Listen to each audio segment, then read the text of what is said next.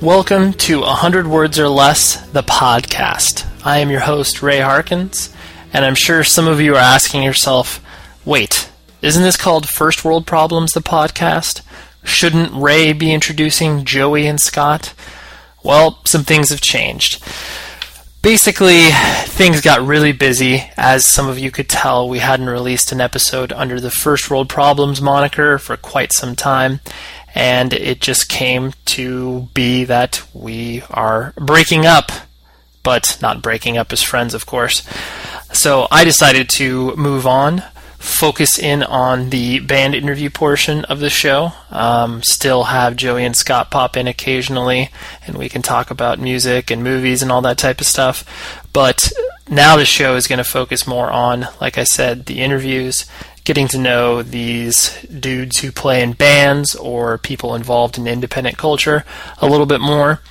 If you have any feedback, I'd love to hear it. The email address is 100wordspodcast@gmail.com. Our Twitter handle is @100wordspodcast. So give us some feedback. Let me know if you think this sucks. My first guest was a guest on First World Problems in the early days, and I wanted to bring him back because his band is doing their farewell tour coming up. I sat down with Riley Breckenridge, the drummer of the band Thrice, and a longtime friend of mine, and this is what transpired. One of the things that I'm going to enjoy about this is, like, people like yourself who I've known for years, it's like there are very rare times where it's like you're able to sit down and be like, I don't know where you were born. I don't know, like, your upbringings and everything like that. Just because it's like, in the context of where we meet and where we're able to hang out, it's like, at a show, it's like that's not private environment to be like normal. Yeah. Hey, normal. So where is everything? Yeah. So with that, like, where were you always born and raised in Southern California, and like what? How did that come about? Besides your parents deciding to have a child. Yeah, born in Garden Grove. Okay. My parents lived in Westminster for, I think, a year. And then we moved to Irvine when I was 1, I guess. Oh, wow. Yeah. So you're Irvine. Raised in Irvine, like when Irvine was nothing. Right. And like not chock full of planned communities and stuff. When it wasn't owned by the Irvine company? It might have still... Maybe just like started. But they were just like, hey, we're going to turn this into a massive suburbia. Yeah. But, lived in Irvine in a little apartment for a couple years, and then moved into a new housing community called the Terrace, which is like right off of University and Michelson. Oh, okay. Like across the street from Strawberry Farms. And then like a Ralph's or something there, but sure. And then went to school at Vista Verde Elementary, K through 8. Nice. Year-round school, and year-round school. Yeah. Was that a good experience? I loved it because we got like 3 weeks off in the spring and 3 weeks off in the fall, and 3 weeks off in the winter, and then I think like 5 or 6 weeks off in the summer. I always remember being places and seeing, like, being jealous of kids that went to year-round school and be like, they get to go places like Disneyland, for example, where it's like, obviously, if you were going during the traditional breaks, it was fucking packed. Madhouse, yeah. And it's like, you have the ability to be like, all right, like, I can go a week after you guys go back to school and it's not busy. No, that was definitely awesome as a kid. What did your parents do? My dad was a lawyer, and my mom kind of bounced back and forth between like doing stuff at the house, being a medical assistant, and doing acting stuff. Oh, okay. Just like local theater stuff and like some commercial work. Oh, interesting. Yeah. Was she continuing to do that, like, as you were obviously, like, growing up? Like, did you see her perform in plays and stuff like that? Yeah. Every once in a while. It was kind of something that she pursued for a while and then put on the back burner for a while, and then dug it back up and started getting into it. And then when Ed and I left the house, she really dove back into it. pretty heavily. Once she got rid of those dumb kids. Yeah, once she didn't have to take care of a couple of idiots, she started doing that more. When she was making sure that you guys weren't trying to kill each other. Right, or burn the house down, or... Yeah. Did you guys, did your parents always have kind of a clear idea that they wanted to have 2 kids, or? I think so. Yeah. I think early on they talked about having like an obscene number, like 5 or 6 or something. Sure. But I think after they had 2, they just kind of figured that was probably time to. Yeah, this was good. Cut it off. Yeah. Right. And I think, 2 is a good number. I think it's a great number. It's manageable, and Ed and I are far apart enough in age that we were never like competing for anything. I feel like if you have a kid that's maybe like, a year right removed from the older kid, there might be some competition, whether it's like for sports or music or girls, popularity at school. And, we were in kind of different generations. But at the same time, we weren't so far removed that we couldn't relate to each other. So. Right. It wasn't like you were, even though you were both into different things, it wasn't like there wasn't some sort of common thread that you were able to like both, whatever, whether it be music. It's not like you were into the Grateful Dead. And right. Using a terrible example. Yeah. No, I got him into some stuff early on, like some metal stuff. And then he kind of repaid me. He got into skating and surfing and started watching a bunch of skate videos and got into a bunch of punk rock stuff. So he would actually share with me a bunch of his favorite punk rock bands, which opened my ears and mind to a whole new genre of music. That's funny because usually you don't. Usually you hear the story of the older brother influencing the younger brother, and it's not like a two-way street. It's kind of just like, it goes downhill. He just gave me all of his records. Yeah. Right, exactly. Yeah. But that's kind of funny that you were able to... Yeah, you don't hear... Well, maybe it's just because, big brothers have the opinion that their little brother doesn't know anything, and they're just like, they're protecting them. And you just don't hear that, like I said, it going the other way, where people are like, oh yeah, like I was influenced by them as well. Yeah, it was nice, a little give and take. Right. So when you... was your guys' home life pretty good? Because your parents were, they didn't get divorced or anything like that. No. It was like I think any relationship, you have your ups and downs. Of course. They definitely had their ups and downs. And I think anybody that doesn't admit that, it's like, oh yeah, I had a perfect childhood. Yeah. I don't care. Perfect. Yeah. It's like, I don't care what, even because it's like you picture Orange County and you picture Irvine, and it's like, how could it be bad? Like, right. Just everything's perfect, perfectly manicured lawns and like nuclear family. Right. And everything is all peachy. There were ups and downs, but the downs were never so down that it was, enough to make them split up or make us, resent our parents or anything. And the highs were definitely high enough to carry us through any low points there might have been. Sure. Did you, were you and your brother, did you guys have kind of a typical relationship in the sense of, you beat the hell out of each other and you kind of, did that whole thing, or was it just kind of you both existed in your own worlds and you played with each other? Yeah. We got along pretty well. I think better than most siblings. Yeah. I think just from people that I've spoken to, but only things we ever really fought over were like video game time and the remote control.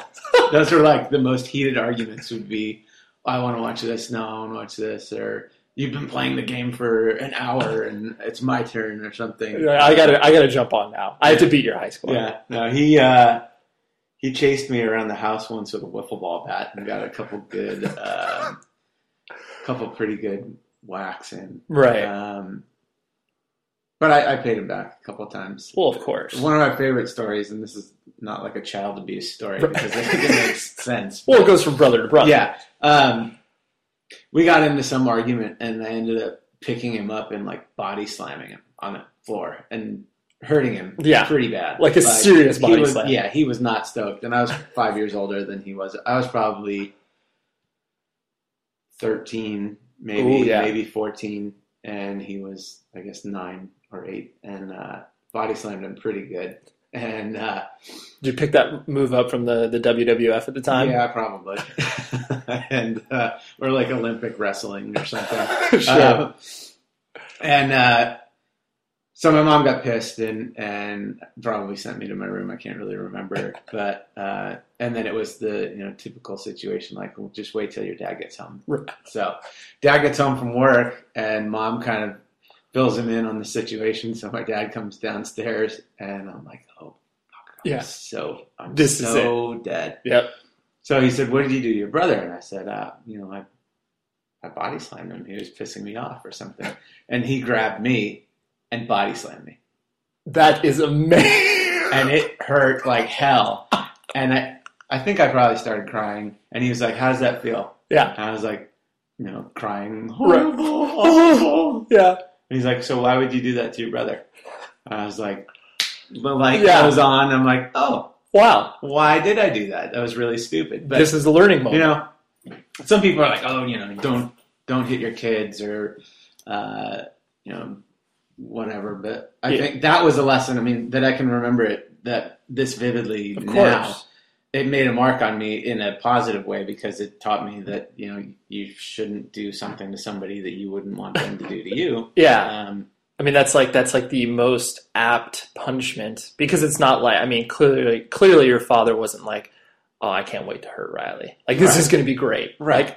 It's like, I'm going to teach him a lesson by exerting this physical violence on him, but it's not, it's obviously not malicious and it's a whole different standpoint. Right. But. And it wasn't like he was going to break my arm or like break my leg or give me a concussion or anything. Right. It was a safe body slam, but it's still as safe as a body slam. Yeah. But I mean, I feel like that was way more effective than being like, go to your room for 4 hours or something. So go think on that. Yeah, go think about it. You're freaking 13 years old. You're not thinking. Yeah. You just sit in your room and stew and hate. And you just end up getting pissed off and then you don't really learn what you should, I feel like, from that situation. So yeah, for sure. Those are the moments where it's just like,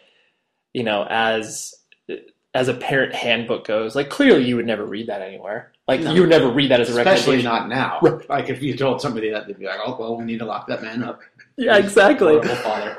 But it's like that. I mean, that's the type of stuff where it's like, that's what makes your relationships, that much stronger because you do. Like I remember, I have a vivid memory of my father not letting me go or be dismissed from dinner because I didn't eat my salad. And so he was like, you're going to eat the fucking salad. Mm-hmm. And little dick that I was when I was 8 or 9 years old, ate half of it and then threw it up into my glass of milk. And he was like, you're not going to eat the rest of your dinner. And it's like that, like you said, it's like I could probably still taste that salad, like thinking about it hard enough. And it was like, and it's just, I always made jokes with him where it's just like, when I became vegetarian when I was like 16, I was like, Dad, that event probably made me vegetarian. And he was like, I don't think so. He's like, you were really pissed. Yeah. Now all I really eat is salad, Dad. Yeah. It's like, that is the only thing I eat, all because of you. Yeah. So as you were, growing up and going to, where did you go to high school then? I went to university. Yeah. Did you graduate with Zach De La Roca? I did not. I think he was a few years before you probably. Yeah, he might have been a senior when I was a freshman, but I don't even know if he was still a student at uni. Yeah. He was a student at uni and then I don't know if he went to Self or something or dropped out or what. But I think Zach and Tim from Rage Against the Machine both. Oh, I didn't know Tim did. Yeah. And didn't Will Ferrell as well? Yep. Yeah. I love how it's like that school just has those random 5 or 10 people where it's just like, wait, what? Like, you would never think that of, because Irvine, like we were referencing earlier, it's just kind of this random suburb and totally. It has turned out a lot of people from different walks of life. Irvine. Yeah, exactly. So when did you start kind of becoming exposed? Did your parents have any influence on you in regards to, your musical interest or kind of, what sort of started to peel away those layers? they kind of forced me to play trumpet when I was in elementary school. I mean, they wanted me to play an instrument, and I chose trumpet. I'm not really sure why. It seemed simple. They're like, only three little thingies, 3 valves to push down, and you just blow into the thing. Right. Or it's like, I'm going to... I always found, like, because I was forced to play clarinet, which I was like 5th grade or something. And I mean, it was a terrible idea because the only reason my mom did it was because she owned a clarinet already. And so she was like, oh, well, clearly he can play my old clarinet. But it's like, I have asthma. It's like, good job. Like, way to pick the most terrible instrument as far as lung capacity is concerned. But I, in my own mind, I was like, if my parents forced me to play an instrument, I would pick the most expensive instrument possible. That's just to get them back. Right, just to get them back. But so it's like, I think a trumpet is, I mean, it's pretty expensive, but it's not as expensive as like a tuba or something like that. Right. Was that thought in your mind where it's like, because obviously you were forced, you didn't really, like, did your parents kind of lay it out where it's like, you choose an instrument and you kind of were like, I guess I'll do this. I don't think I was that pissed about it. Yeah. I mean, they really wanted me to do it. It wasn't something that I had a burning desire about. Yeah. But I did it. Sure. And then... how long did you play that for? I played it for 3 years, maybe 4 years. Wow. And I ended up liking it, but I didn't like it from a musical standpoint. I liked it from like a competitive standpoint. Oh, I thought you were going to say pick it up on girls. Yeah. I was just... rolling in babes. Women's, yes. Because you're like, I'm going to get to the first chair, and they're going to obviously love me. Yeah. But, I mean, I had grown up playing sports, and I kind of took the competitive nature that I liked in sports and applied that to, trumpet lessons and that class. And well, it's what you knew. Yeah. Yeah, and so got really, really driven to be first chair and got there a few times. And then when I got booted, I got really pissed. And so it was nice from feeding that competitive fire. But, sure. It also stressed me out a lot. I can imagine. Because I wanted to be really, really good. And if I wasn't really good, it bummed me out. Where did that, like, do you think that drive solely came out of the fact that, you were introduced? Like, when did you start playing sports competitively as a kid? Was baseball the introduction to that? Baseball and soccer. Okay. When I was like 5, I think. That was like the earliest that kids played back then. Right. Now they have like kids playing t-ball when they're like 3 or... It's ridiculous. So it's crazy. I'm glad that they're not putting them on the mound though. Yeah. Where kids are throwing out their arm at their throw a curveball. Remember when you had an elbow? Yeah, exactly. Started playing sports when I was 5 and just loved it. I mean, I was a huge baseball fan. Some of my earliest memories are watching baseball games with my dad on TV. Did your dad ever coach you when you were coming up? Yeah. Nice. A lot, yeah. Both in soccer and baseball. And I just loved the community in baseball. Mm-hmm. Got to play with a bunch of my friends and just the concept of teamwork and working with other people towards a greater goal. Obviously, I wanted to do well for myself, but I wanted to do well for myself because it would help. Right, the team, my friends. You would win if you worked together, right? Obviously. So yeah, I loved that. And was your dad super competitive? Or did he just encourage your competitiveness? I think he encouraged it, but I think he did a really good job of balancing the competitive side and the teamwork side and kind of the thing that's become, I think, overly popular now, which is the everyone plays, everybody wins, everybody gets an award kind of thing. Right. He did a really good job of balancing it where it wasn't, if you screwed up, he'd let you know, but he wasn't just going to hand out trophies to everybody who shows up. They sucked. Yeah. So there was a push to be good at what we were doing, but there was also a push towards more than just winning and losing. It was making friends and working together and working hard and making yourself well-rounded as a player. Right. Yeah, there wasn't one ultimate goal and everything else fell to the wayside. Right. Yeah. So then with trumpet, like, did that pave the way? Like, I presume, you obviously learned how to read music through that. Yeah, and then forgot how to read music. So when did drums and kind of, like independent music come into play for you? Drums came my senior year of high school. Oh, okay. I was playing baseball, basketball. No.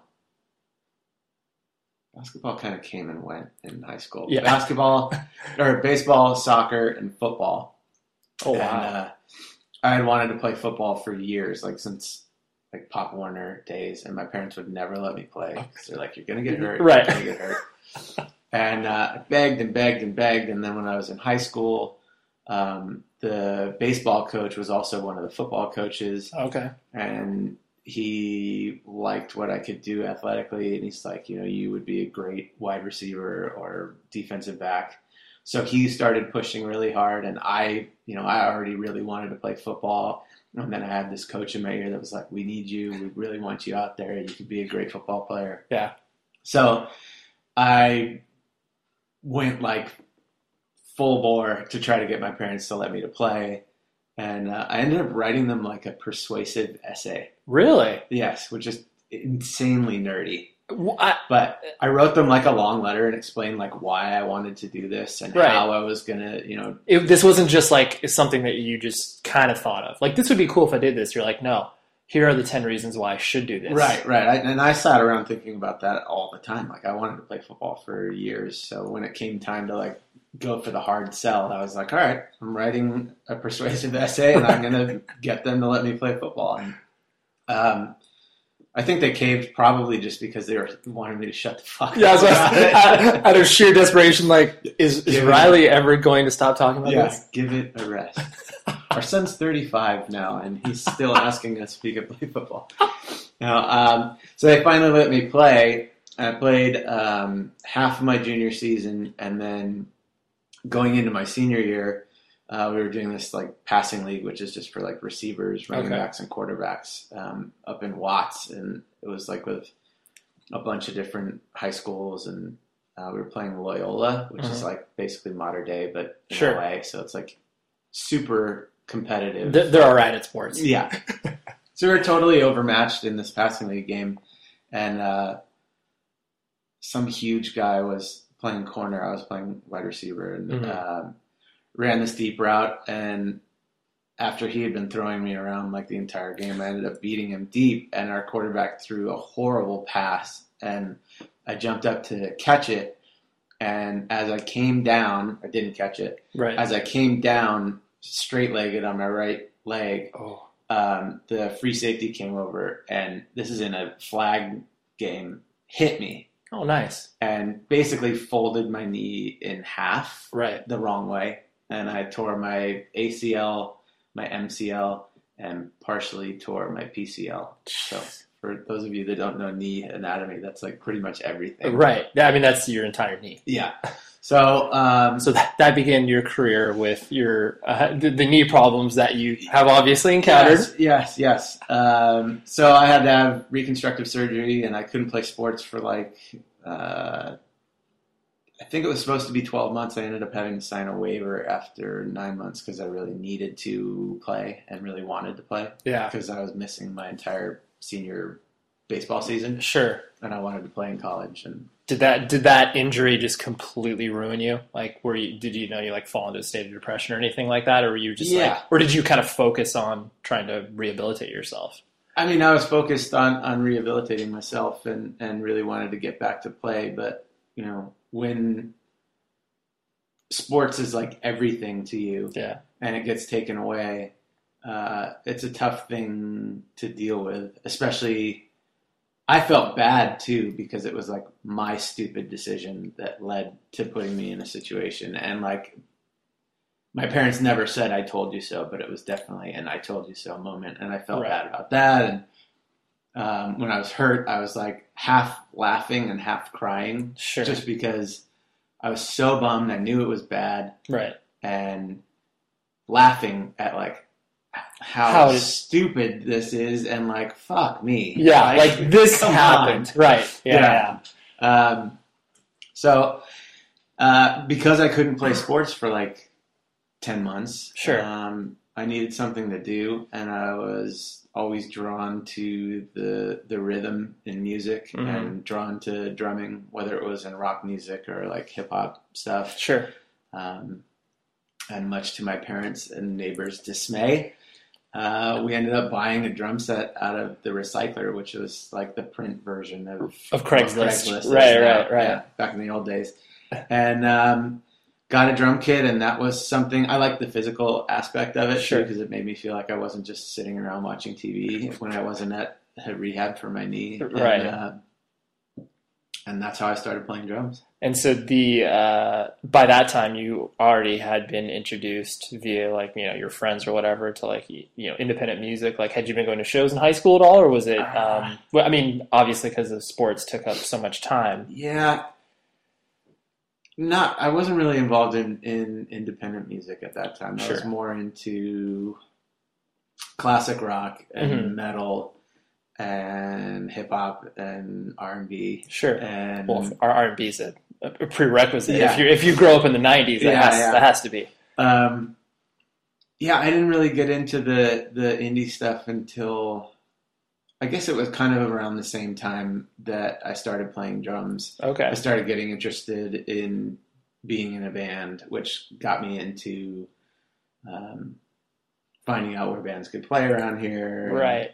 And then so just started exploring. And then at the same time, Ed was kind of getting into the skating and surfing stuff and started bringing these videos home that we would watch. And the soundtracks of those was like, Pennywise and Unwritten Law and Ignite. And so that's when I kind of started exploring independent music and punk rock and hardcore and stuff like that. Yeah.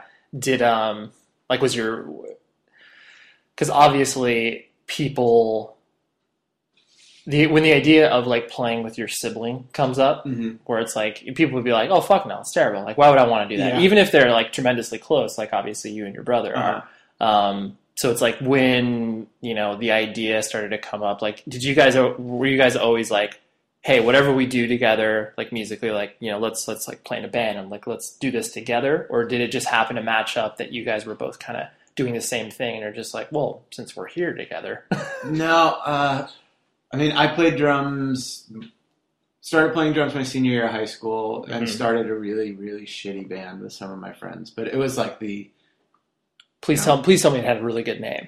What was the name of it?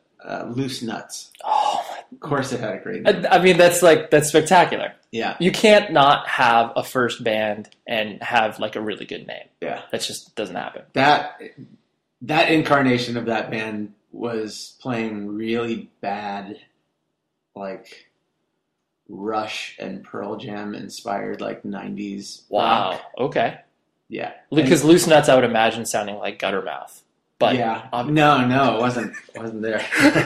That's amazing. Yeah. But if there's anything you want to do when you're just figuring out how to play your instrument, is try to play like Rush, because nothing's easier. Yeah. It's just power chords for like 10 minutes. Yeah.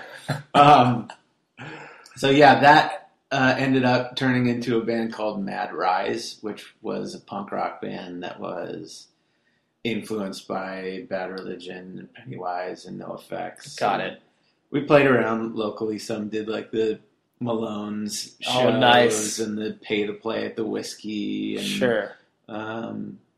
These were dudes that like you know from high school and stuff like that? Yeah. They were like my best friends from high school and elementary school. Nice. Okay.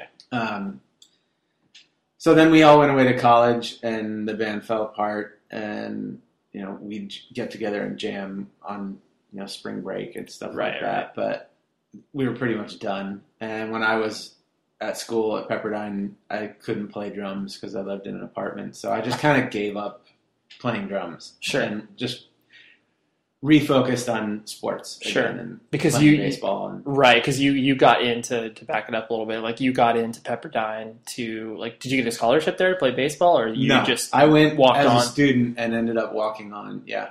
Nice. Yeah. And so then, let's see, came home my junior year of high school or college and went to Golden West for a year to play to know that I could play every day and try to get a scholarship to play somewhere. Got it.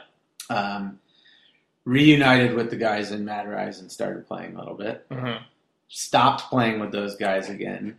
Answered an ad at Vinyl's Solution and started singing for a band. Really? I had no idea. Was it one of those like tearaway ads that you see like a person's phone number? Yeah. Yeah. Spectacular. And I think it was like punk rock, like influenced by Strung Out. Everything you were into. Pretty much, yeah. And I wasn't really super into the idea of playing drums again, just because I had nowhere to play them, really, right. And it didn't seem practical. So I'm like, maybe I could sing. Sure. So I did that for about a year and a half. Please tell me that do you have video footage of you singing for said band? What was the name of this band? It was called Hindsight. Oh, okay. Yeah. I don't know. That sounds familiar, but there were probably like 150 bands called Hindsight. Exactly. Yeah. I think I saw a few of their demos filter through Bionic Records. Yeah. I actually found a demo of it like about a month ago when I was cleaning out my mom's house. Your old stuff. Holy crap. Yeah, that's incredible. Well, at least you have some documentation of it. Yeah. I'm probably going to burn that. Yeah, and then that band kind of took a dump. And I wasn't really doing much of anything except going to school and trying to still play baseball. Then I quit playing baseball. And right around that time was when Ed hit me up and was like, hey, my friend Tepe has this friend Dustin that he goes to high school with. And they've been talking about starting a band. And I'm going to buy a bass and play bass. And we don't really have a drummer. Would you be into like jamming with us just until we find somebody? Right. I was like, sure. Just until we. I love those words. Yeah. Just until we find somebody. Yeah. I mean, they didn't think I was going to be interested in doing it more than once or twice to just like help them out because I mean I had other stuff going on. They were all in high school and right. You're like, this isn't my end game. Yeah. I'm like, I'll get home from class and like. Go hang out with my brother and his buddies and play some songs. It'll be fun. So right. Started doing that and had a really good time with it. And 14 years later, I'm sitting in a chair here. and then fast forward. Yeah. So like when you made the decision, like you made obviously a definitive decision to stop, playing baseball. What went through your head where was it basically just like, all right, I know that I can't do this for, like a career standpoint, or was this just like, something basically like I can't dedicate as much time as I'd like to it, or was it kind of a combination of a few things? It was a little bit of both. Yeah.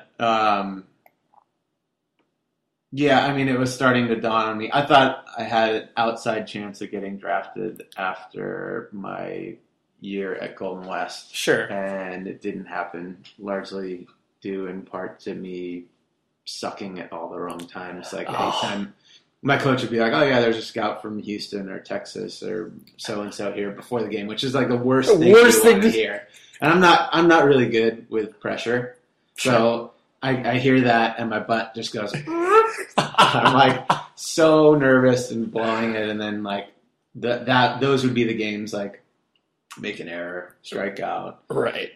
Just have horrible games, and I'm super hard on myself, whether it's music or sports. And so if I got into like a little bit of a slump, I'd have like the hardest time getting out of my own head. Sure. And that ended up kind of costing me. So it was becoming clear that this wasn't something that I was going to be able to do outside of college. Right. If even college beyond like the junior college level. Sure. So I ended up going to Long Beach State. They told me that I would have a really good shot at playing second base. Mm-hmm. And I kind of liked that opportunity. I had friends that went there. Mm-hmm. And then I got there. I got my class load. I was an English major and realized I was going to have to read like a billion books and write all these papers. And we had baseball workouts at 6 a.m. and practice from noon to 4 or 5 or something. And then it was just dawning on me, like, if I want to apply myself to school, I'm going to have to slack in baseball. Sure. And if I slack in baseball, I'm going to end up sitting on the bench again, working my ass off to sit on the bench. To sit on the bench, which is what I did at Pepperdine, which is why I left Pepperdine. Right, right. At that point, I was just like, you know what? I need to focus on one thing right now and put myself into it. So I focused on school and said bye to baseball, and it was really, really hard. Oh, sure. Well, yeah, I mean, anytime you have to give up a professional passion, it's like, I mean, it's hard. But obviously it's like, that's what builds, I mean, it's cheesy it sounds, that's what builds the character, where it's just like, at least you had the wherewithal to not half-ass both things, and then be looking back and be like, oh, so like, I don't even have a college degree. I don't even know what I'm doing with that. And I don't have anything to show from like a baseball perspective. Yeah. I'm not a fantastic multitasker. Like, if I have a project that I can put myself into 100%, I feel really good about my ability to do that. Execute that, well. Yeah. But when it's, 5, 6 things pulling you in different directions, that's where it becomes tough to, I guess, balance time and balance effort. Of course. Like, if you're taking time away from one thing, how is that affecting the other? And so you're not truly giving your 100% anywhere. You're giving like little fractions of that. So yeah, that was tough for me to let go of, but definitely something that needed to happen at that time. Sure. And I think that it happened on my terms, I guess. Yeah. In a way, like I was the one that was like, I need to stop this now. Right. Made it a little bit easier to swallow, I guess. Sure. Instead of just like maybe playing out my, junior and senior year of college and coming to the end of the road there, not getting drafted and being like, okay, well now I can't play. Right. Like, someone else telling you can't do it, as opposed to you just pulling the cord on your own. It was easier to deal with that way. Yeah, it's you can obviously compartmentalize that idea easier because it's been generated by you. Yeah. And then obviously with that, you were able to kind of focus on, the passion that you had with English that, were you always interested in writing and like expressing yourself that way? I always enjoyed writing, but the way I ended up starting on the course of an English degree was really stupid. When I ended up deciding I was going to go to Long Beach, it was super late in the process, like late in that summer before my first year there. And because I had a few choices of where I could go to school, like coaches that were interested, like Cal State Fullerton and SC, and going back to Pepperdine, Loyola Marymount. And I'm not the greatest decision maker either. Like when you have like 5 pretty amazing opportunities in front of you, it's like, which one is the right one? I don't know which is the right one. The choice is crippling. Right yeah. So I was just like, shit. And then at the last minute, I'm like, my friends go to Long Beach State.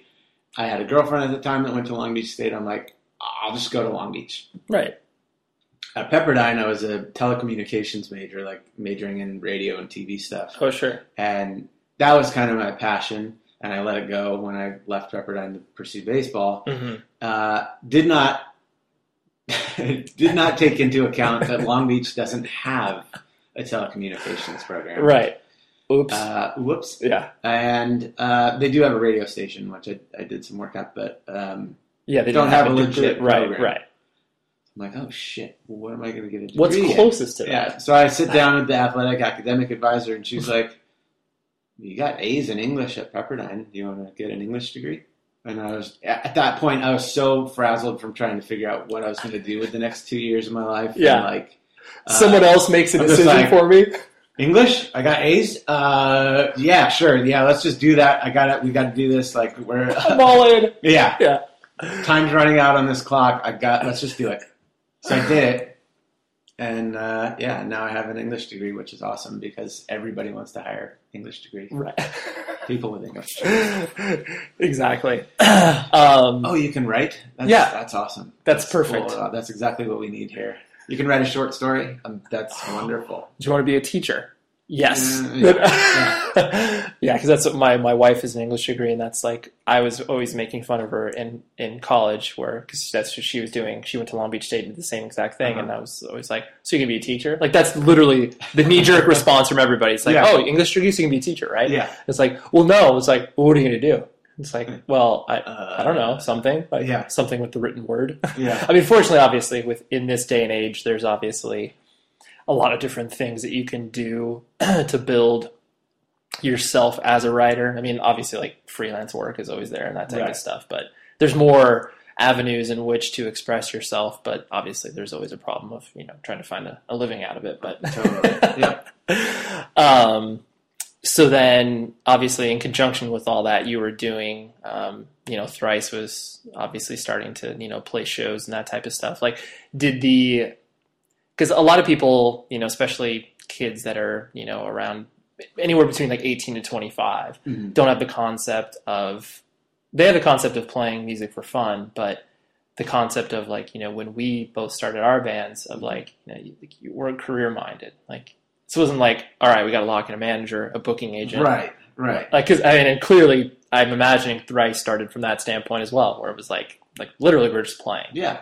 Let's just play. Let's get together after work or school and jam and write some songs, and maybe we'll record them. Right. And wouldn't it be cool if we could get on a show at Chain Reaction or something? That was it. Yeah. It's like the what I always find funny too. It's like, the goals start so ambitiously with bands these days, where it's we need to achieve this, huge tent pole. Like, this is where we're going to go. Right. And let's work backwards from there. Where it's like, the concept of what we were doing was like, we were lucky enough to put one foot in front of the other. Where it's like, the goal is like literally right in front of us. Like, we just need to accomplish, like you said, like, let's book a recording studio time. And like, that was like, yes! We're in a studio! Like, what? Totally.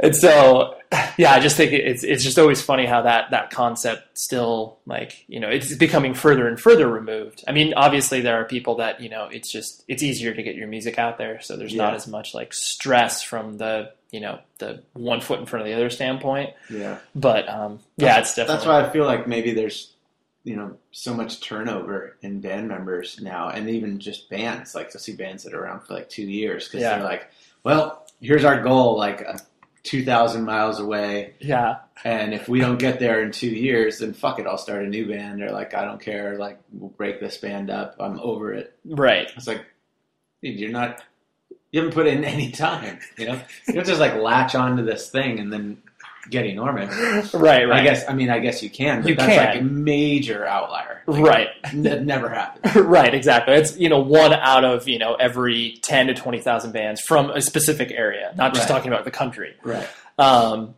So, obviously as Thrice started to, cut your teeth locally and, play out and that type of stuff, it, did all the dudes kind of have that sort of independent music background, in the sense of like, were they going to shows and stuff like that? Yeah, I think so. Yeah.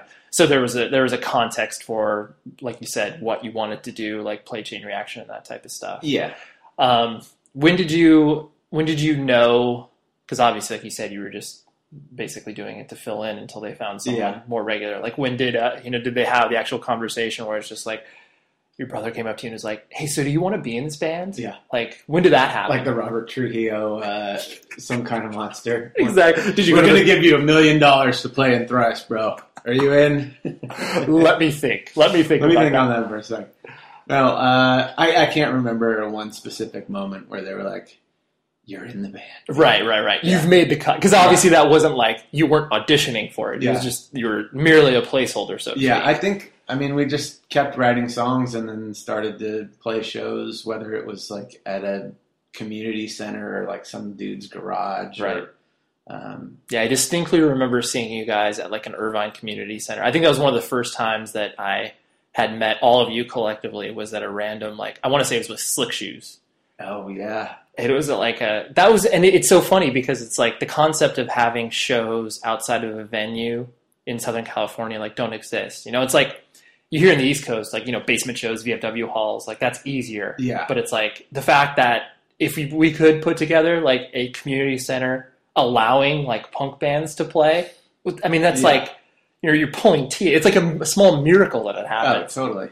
Yeah. But I distinctly remember that was probably, I think, one of the first times I met all of you guys collectively and been like, oh, like I see what they're doing and where they're coming from. And, they're obviously just trying to, rip off all the Fat Records bands and be a little bit more metalish, so to speak. Exactly. That's exactly where our heads were at. Which was, I mean, obviously it's like to the charm of Thrice, and I use the word charm not in a pejorative, because it's like you guys obviously through the duration of your career, it's like you've never been unapologetic about what influences you and why you create the music that you do. I always thought that was really special because so many bands are so concerned about, I mean, they'll, whatever, a band that obviously like looks like an 80s hair metal band, like they obviously like, of course I love Skid Row and Poison, like that's easy. But it's like, the nuances that make them who they are, like they're not as willing to admit that. Right. Because it's like style. But you guys have always been like, oh yeah, like totally, like we ripped that off. Like, I mean, you mentioned in your liner notes where it's like, oh yeah, we were directly influenced because we liked Killswitch Engage in this song or whatever. Yeah. Like, was that was always like pretty conscious of you guys that like we want to show like where we've come from or what we're listening to currently? I think so. I mean, I don't know, just to be honest and open about stuff. Like, I don't see any shame in saying, like, I was listening to a ton of Mogwai and then started writing stuff that sounds kind of like Mogwai and tried to shoehorn it into this Thrice song. Like, that's where it came from. Not like, I just came up with this amazing idea out of thin air or something. Or it was in a bubble. I wasn't listening to any music. Yeah. I was simply reading Kurt Vonnegut, and I was able to translate that into... Oh, it's this beautiful film, and I was so inspired that I wrote this riff. I mean, I think being honest about where the source of your material lies is... I don't think there's anything wrong with it. Yeah. No, I mean, I agree, and that's why I always am curious about people that do find some sort of weirdness where it's like they don't want to initially put it out there. I mean, they put like, the A-list influence up top, but then it's like, the B and C list, it's like they're less, forthcoming when it comes to that information. Right. And on that same note, it was funny, I was actually listening to an interview with Ronnie Radke, the singer of Falling in Reverse and Escape the Fates. Oh, wow. Yeah. And what struck me as hilarious is, he was talking about like his upbringing musically, and he saw you guys at like the Huntridge, and basically this was like him, signifying like, he's like, like all the earlier bands and like early incarnations of Escape the Fate were heavily influenced by Thrice. And it got me thinking where it was like, I mean, clearly like, not judging him as a character or anything like that because, whatever, he's obviously successful in his own right, but he could not be further removed from you guys as individuals. Which, I mean, I think anybody that can obviously see that would agree. Right. I don't know much about him, but from what I've read, I would say that, that is correct. Yeah. And so I find it so interesting that it's like, you guys as a band, because you've existed for so long, that the influence is far spanned places that obviously, it's not like, when you were playing community center shows that you're just like, I can't wait to be an influential band, but that your influence has gone so far into so many different, subgenres and categories that you're just like, in some ways, I'm sure there's parts where you're just like, I wish we could take that part back. Like, I wish we didn't influence that band. Just based on the fact that, like, they're whatever, you musically can't stand what they do or whatever the case may be. But, does that, considering, you guys are obviously preparing for like your farewell tour and stuff like that, does that kind of, will that solidify more in your mind, like, a few years from now, or does that kind of, has that come up more where it's like, obviously kids approaching you at shows and that type of stuff, how does the whole influential, lifetime achievement award winning Thrice, like, how does that sit in your head? Is it just, it's weird. Sure. I mean, if it was normal, you'd be weird. Yeah. That's exactly what I was expecting. Yeah. I mean, obviously. No, I don't know. It seemed pretty surreal. I feel like the Lifetime Achievement Award or whatever, Impact Award or something was kind of I mean, I guess we've had an impact on bands, but it seemed to me, and this is not to take anything away from the award. Oh, of course not. Almost like, yeah, we know you're breaking up or going on hiatus. Here's kind of like a thank you or something. Right. Which is very kind. Of course. Of those people to do. Because, like, I mean, other Impact Award winners were like freaking Social Distortion. Right. Who's been an iconic band, almost like a fucking brand. Right. It's like a lifestyle. Yeah, right. It's a lifestyle. They've been around for 30 years. And we've kind of been this like schizophrenic band that never really got all that huge. Sure. Like, that just kind of like floated just off the mainstream radar, I guess, for a long time, but never really broke through. Sure. So it seems weird to be included in the same, category of recognition as a band like Social D, or even like a band like Sugar Ray, who won it, who their the albums were enormous. Of course. That's the summer of 1995. Yeah, multiple platinum. Right. Like, I think the most records we've ever sold is like 400 something. Right. Like for Artist in the Ambulance. Is Artist in the Ambulance nearing gold at this point? You probably will receive it in the next year or so. The plaque? No. Not that close. Oh, okay. It's close if you think about it, like number-wise, but in how it would, what it would take to get it there. Sure. Now is pretty much impossible. Right. Like, the entire, not to be morbid, but the entire band would probably have to pass away in a tragic accident, and then you guys would be pushed over the top. Yes. Which, I mean, I'm not wishing that on you. Yeah. The plaque is clearly not worth that. We can't sell 100,000 copies of a new record. We're sure as fuck not going to sell 100,000 copies of a record that came out fucking 10 years ago. Right. And kind of what we were talking about earlier in regards to, the farewell tour and stuff like that. The juxtaposition of what we were saying and sort of the passionate breakup where you've got there's no preparation involved, right, versus what you guys are going through where there's a ton of preparation going on. Where it's like a long rollout. Yeah. Right. This is this elongated thing, which, I mean, to be honest, it's like most people who've paid attention to the band for the past 2 years probably, would have seen, or maybe not 2 years, but past year could have probably seen it coming in some way, shape, or form. Right. Like, just you guys ramping down your tour scheduling and all that type of stuff. Right. And you've always, obviously the rest of the guys in the band, I mean, when I say the rest, as in more so on, Dustin and Tepe's part, where it's like, obviously they've got families. They've moved on to the quote unquote next proverbial chapter. Right. Not saying that you're a stunted adolescent or anything like that, which in some ways I'm sure you agree. Yeah. No, that's very true in a lot of ways.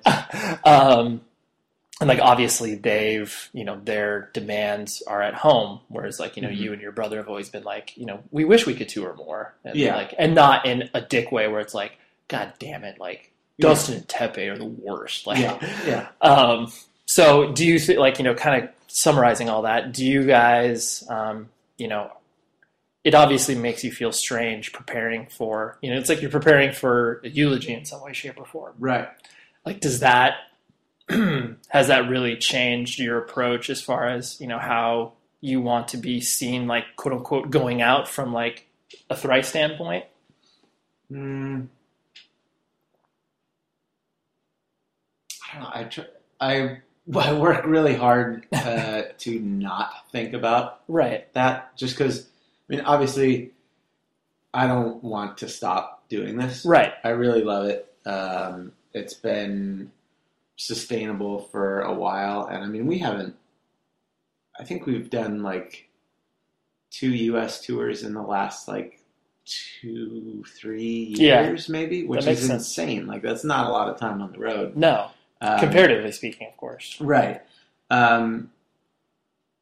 So yeah, I mean, I'd like to be able to continue doing this, but that's just not happening. So it's a tough thing to come to grips with. Sure. And it's weird thinking about like, man, this is going to be like a series of lasts potentially. Like, will this be the last time that I'm in Chicago? will this be the last time I play this song? Will this be the last time I see this person? Or will this be... That's true. I mean, there's so much. Yeah, there's so much. I mean, there are friends on the road. There are people that you work with. There are cities that you love and restaurants that you love and sites you get to see out there. And it's tough to let go of that. And, you know, it's... The sadness is bigger than just saying goodbye to the band and the music. It's saying goodbye to the, I guess, like the lifestyle and the travel and the opportunity that being in a band and making music has afforded us. Sure. You know, so it's been hard to deal with, I guess. Sure. I mean, it's hard to prepare for something like that. Sure.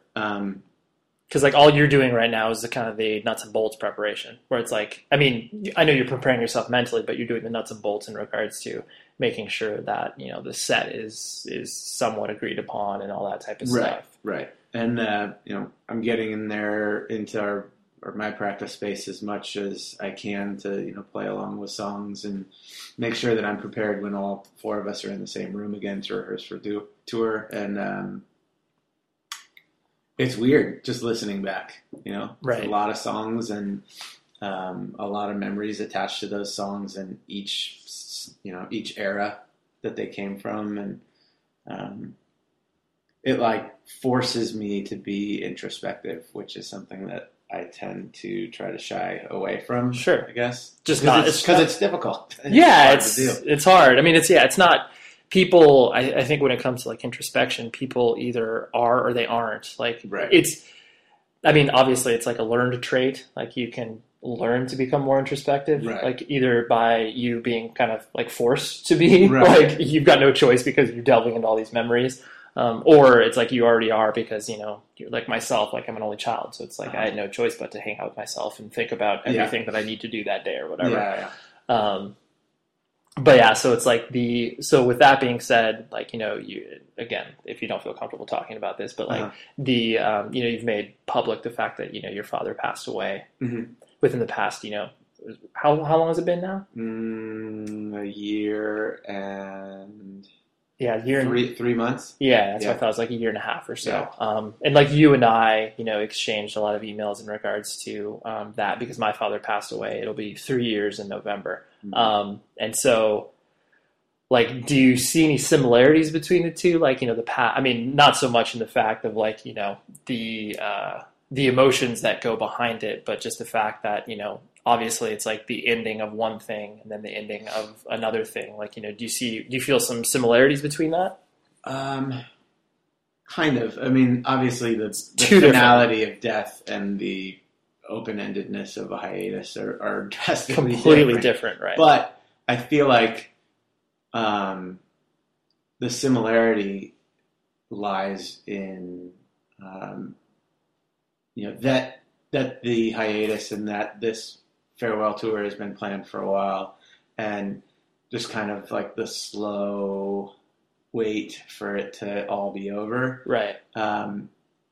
It reminds me a lot of my dad dealing with cancer and knowing that, you know, he was terminal and that it was only a matter of time until he just wasn't there anymore. Right. And then day to day trying to deal with, you know, how do I make today count with him, or how do I make today count with the band or the band's fans or something, and knowing that is something that is finite. Even like in the band case, it might not be finite because there may be more music or a tour or whatever. Right. For all intents and purposes, this is it for the end foreseeable future. Right, exactly. It's tough. I mean, yeah. Definitely not as tough as watching your dad die. Of course not. But it is tough because it's something that I've invested myself in fully for over a decade. Sure, right. And it's something that I feel very fortunate to have been a part of. Right. And it's not something that I want to lose, but I am going to lose it. And I think you just have to prepare, I guess, enjoy each day, enjoy the days that you have left. Yeah. Make the most of those days and kind of look towards the other side of this journey as something positive instead of something negative. Right, exactly. Which, from the band aspect, it's way easier to do that. Of course. It's like, hey, maybe I can pursue something totally different, or maybe Ed and I will make this project work that we're working on, or maybe I'll get into doing some like placement stuff for like TV and radio or something like that, or film. Right. So there's opportunity there. On the side of my dad, it's like there's no way that I can be optimistic about not having my dad around. No, yeah, there's just like there's no way that you can obviously package that up. It's like you, from what I've witnessed and what we've spoken about, it's like the most important thing that I think, people have to like remember, obviously, when they're, reflecting upon the loss of a loved one is, like appreciating that time that you did have, where it's just like, you have these crystallized memories of, you and your father experiencing, baseball and like having those, your father body slamming you. Like you have those things where it's just like, it's like some people, are unfortunate and, through either, early loss or whatever, it's like they don't have those memories. Of course, they are able to create other memories with, other people or what have you. But it's like, focusing in on that. And like, that's ultimately the only positive thing you can glean from it. It's like, like you said, it's like, there's no way to package up. It's like, oh yeah, like these are more opportunities because my father passed away. It's like, no, like there's no opportunities. It's just the fact that I can't, call on him or, That's what kills me. Yeah. I mean, just having somebody that you love and who you trust, like without question, that has like, 60 plus years of life experience and was like smart enough and able enough to like take care of and provide for a family of 4, to not have him to ask questions. Of course. To not be able to pick his brain about, how he would handle this situation or no matter what it is, like if it's like relationship advice or like buying a car or like making a down payment on some property or something, like he was always the one to turn to. So to not have him in my life is like really hard. Like, it makes you feel alone. 100%. I mean, that's the time that I miss. The times that I miss my father the most are when it's like something, because he didn't live with me. My parents were divorced at an early age, and he lived in Vegas, and so. When monumental things happen, that's when I would call him like, I got a raise in my job. Like, awesome. And it's like just that sharing and then the camaraderie of like, I was never seeking approval from him, but just that sort of like, I'm proud of you. It's like that. I mean, that people that have their parents and maybe don't have a good relationship with them, that's what they're trying to do their whole life. Like you hear so many entertainers where it's just like, I never received approval from my father, so I spent 40 years toiling, trying to be an actor, just so I could have my father say once, I was proud of you. Right. But sort of, moving past that and kind of wrapping things up, like you were saying, the, opportunities that are afforded to you, musically, professionally, whatever, like after the Thrice chapter closes, but not entirely. What are you most looking forward to? Like kind of what things you have coming up? Because I know you're making music, I know, with your brother, which is cool. I'm sure it's kind of a whole different experience writing stuff with him in a whole different context. Yeah, it's exciting.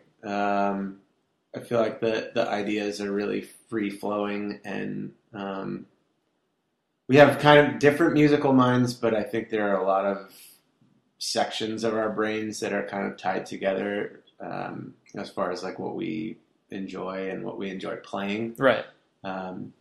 So it's been fun. It's been a little slow going just because we've both been busy, but well, I mean, you're preparing. Like I'm sure more time will be afforded to you, obviously, once. Yeah. But it's going to be fun to really kind of set some strict goals and set a timeline and maybe start demoing some stuff, talking to people about collaborating and just seeing what comes of it. I mean, we don't really have like a clear-cut idea of what we what it's going to be. Right. I mean, that's kind of what we did with Thrice too. It's like that's what it's like when you start playing music. Yeah, you just let it build itself and let it become what it's going to become. So that's exciting. I'm exploring some writing opportunities, just reaching out to people and seeing what kind of opportunities there might be for me to write on a more full-time basis and maybe get paid a little bit. For sure. To do it. Like you're saying, like sort of like soundtracky type stuff as well, or like. Well, that and then writing text, like writing. Oh, writing, like actual the physical writing process. Yes. Yeah. No, but for the soundtracky kind of stuff, it's just stuff that might not work in a live context, or stuff that is more ambient or lends itself to being more instrumental or electronic or something like that. Right. Is still stuff that I enjoy writing, and we'll see what happens with that. Sure. And the writing of text, writing of words. the quote unquote, and I use quote unquote pen to paper because clearly pen to paper doesn't happen as much anymore. No, it takes way too long. Yeah. Looking into that, and you have a relationship that is obviously very serious and blooming and quite nice because you live with said person. I do, and that's I'm sure that's an exciting component too. It is. It's awesome. And I'm looking to, explore make that more serious if that's possible. But, sure. Things are good. I mean, outside of like losing my job. Yeah. No. I mean, things are. I can't complain about anything. I mean, I've been very, very lucky and very fortunate to do a lot of really cool shit, and I'm fortunate to have an awesome family and awesome friends and an awesome lady, and you have a supportive network, and even though you're going through something that is difficult to deal with, it's like you're in, like you said, in some respects you feel alone because obviously you don't have someone like your father to immediately lean on, right? But you've got obviously a lot of other people to lean on to be able to guide you through the waters, and, right? Yeah. No, I'm excited because there's a lot of opportunity in front of me. I mean, I'm also looking into maybe not doing anything with music and maybe not doing anything with writing and seeing if I can get a job somewhere else or getting a job in baseball or something like that. Because you've never you've never had the ability to do that. Right. Because I can and because I should. Right. So I'm going to explore every opportunity out there. And